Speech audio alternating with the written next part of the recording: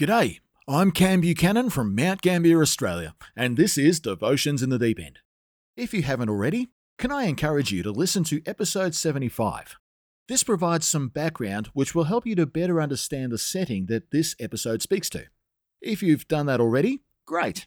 Grab a coffee, open your Bible to Luke chapter 10, and we will get started in just a few moments.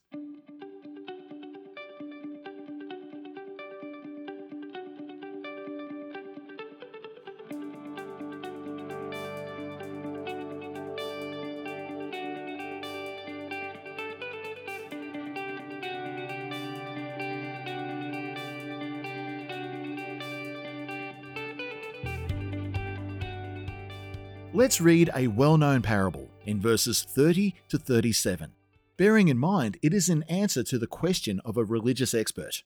That question is, who is my neighbor? In reply, Jesus said, a man was going down from Jerusalem to Jericho when he was attacked by robbers. They stripped him of his clothes, beat him, and went away, leaving him half dead. A priest happened to be going down the same road, and when he saw the man, he passed by on the other side. So too a Levite, when he came to the place and saw him, passed by on the other side. But a Samaritan, as he travelled, came where the man was, and when he saw him, he took pity on him. He went to him and bandaged his wounds, pouring on oil and wine. Then he put the man on his own donkey, brought him to an inn, and took care of him. The next day he took out 2 denarii and gave them to the innkeeper. Look after him, he said, and when I return, I will reimburse you for any extra expense you may have. Which of these 3 do you think was a neighbor to the man who fell into the hands of robbers? The expert in the law replied, the one who had mercy on him. Jesus told him, go and do likewise. This parable is, in my opinion, a work of art. It is one of those stories that intentionally creates an emotional roller coaster for those who Jesus was speaking to. And everybody listening would be able to follow the highs and lows really easily. It would play with the listener's emotions, and it would blow their minds with the punchline. The setting is a foreboding one that some of us could relate to. If you have a street in your neighborhood where you wouldn't walk alone at night, then you will catch the gravity of the story well. A man is walking, apparently by himself, down the highway from Jerusalem to Jericho. We will learn a bit about the culture of Jericho a little later in the journey, but at this time I can tell you that the Jericho Road was pretty notorious. It was 17 miles of rocky, windy, hazardous and isolated road, and it wasn't uncommon to hear of robberies and assaults to occur out there. So when Jesus opens the story like he does, hey guys, you know that road that goes from Jerusalem to Jericho? One day a man walked alone down there and got robbed and beaten by bandits and left for dead. The crowd would cynically nod along, knowing this to be a regular occurrence. There'd be concerns for the safety of the person, but a bit of judgment as well. What a foolish person to think they could do that. But now that we have a victim, we now need to consider who's going to help the guy out there. And in this parable, potential help seems to be coming. The story continues. A priest has also come out of Jerusalem, and he's going the same way. If he's coming down from Jerusalem, the implication is that he's likely been involved in the sacrifices in the temple. He has been in a place of deep reflection and repentance as he stands before God and intercedes for himself and his people. This would be a spiritually high point for him, a time of deep encounter. The expert in the law who triggered this parable is listening intently, as is the crowd as they get ready to celebrate the man's rescue. But their hopes are dashed. The priest crosses the road and keeps going. It's not a big road here. The victim is not unnoticed. The priest clearly has no interest in extending mercy. But perhaps the next guy will fare better. The man is still alive when a Levite comes along. The Levites were the priestly tribe of Israel. And the difference between the 2 men in this instance is that one was on duty for sacrifice, while the other was on the roster for the temple, but in less direct roles. In a positive sense, he should have been in a similar mindset to the priest, and sadly, he is in the negative way. The Levite shows no mercy and keeps on walking. The crowd will be feeling hopeless for this victim now. Now, some have tried to defend the priest and the Levite for their inaction. They make the case that if the man appeared dead, then they would become ceremonially unclean, and this would render them unqualified for service in Jerusalem. So, for the sake of the greater good, their actions may be excused. But the point is, they are coming from Jerusalem. They've literally just come from worship. They've done what they needed to do with their ritual cleanness. The time was now for these godly men to get their hands dirty once again. And extending mercy is at times a dirty job. But then the story takes a potentially sinister turn. After the priest and after the Levite comes a Samaritan. The expert cringes, and the crowd braces for the impact of a man who is likely going to kick a dying Jew while he's down. But that's not what happens. Jesus throws a massive parabolic curveball. The Samaritan stops and looks at the guy. But unlike the others, he takes pity. And he falls over himself to ensure the victim recovers. He sanitizes and seals the wounds with oil and wine. He tears his own clothes to make bandages and walks on foot in rough conditions, while the victim rides his donkey. He invests. He makes himself vulnerable.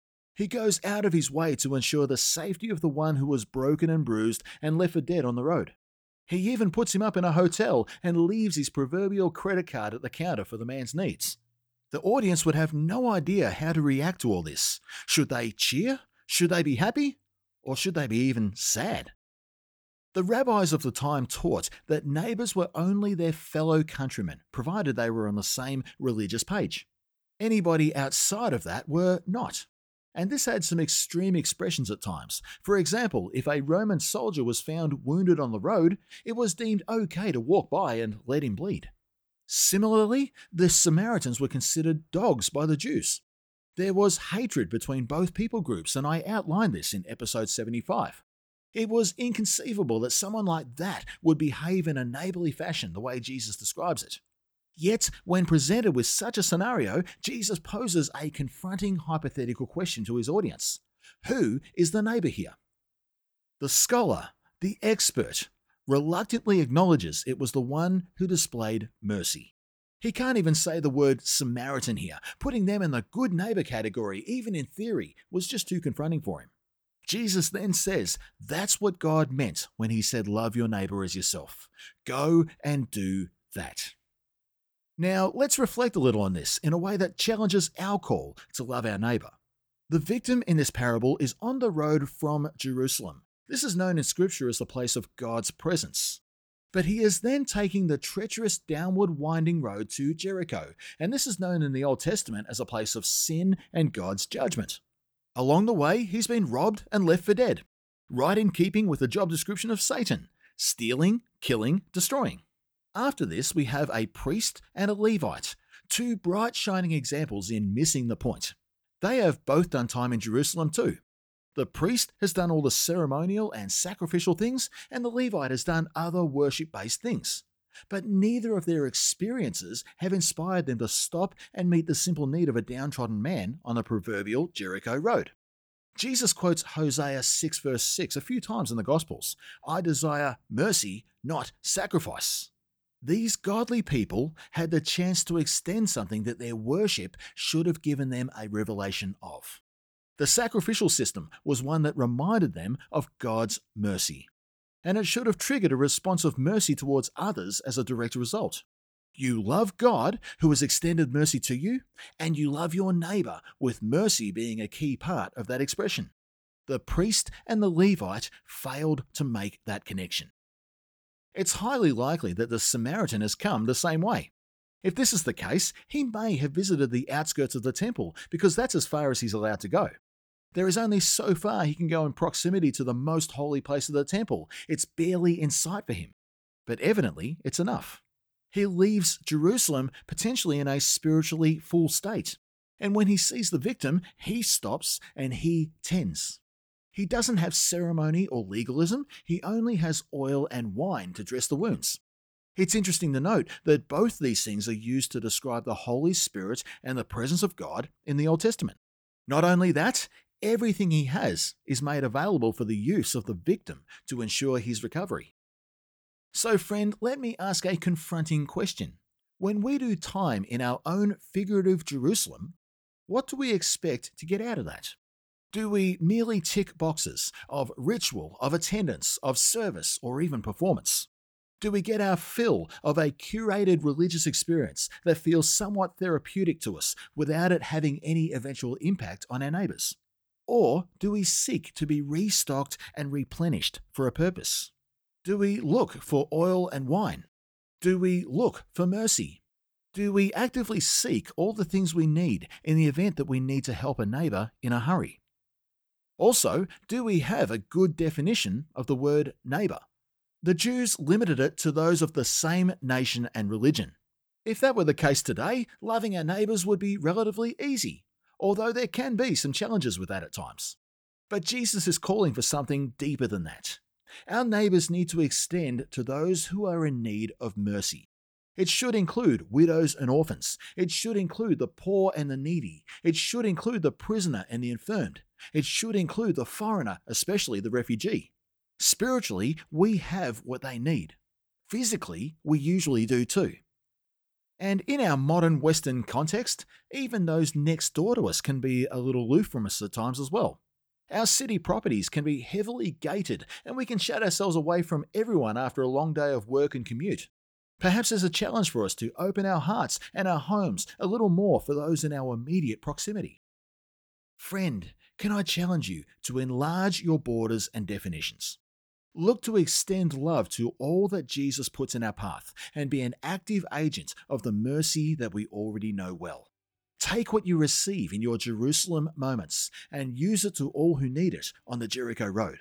In this way, you will be loving your neighbours in the way Jesus had in mind. Thanks for tuning in. To learn more about this podcast and other ministries I'm involved in, go to my new website, www.ministryinthedeepend.com.au. You can also find me on Facebook, Instagram, and even YouTube. So please like, follow, subscribe, connect, and comment wherever you can. I'll look forward to catching up next time. See you then.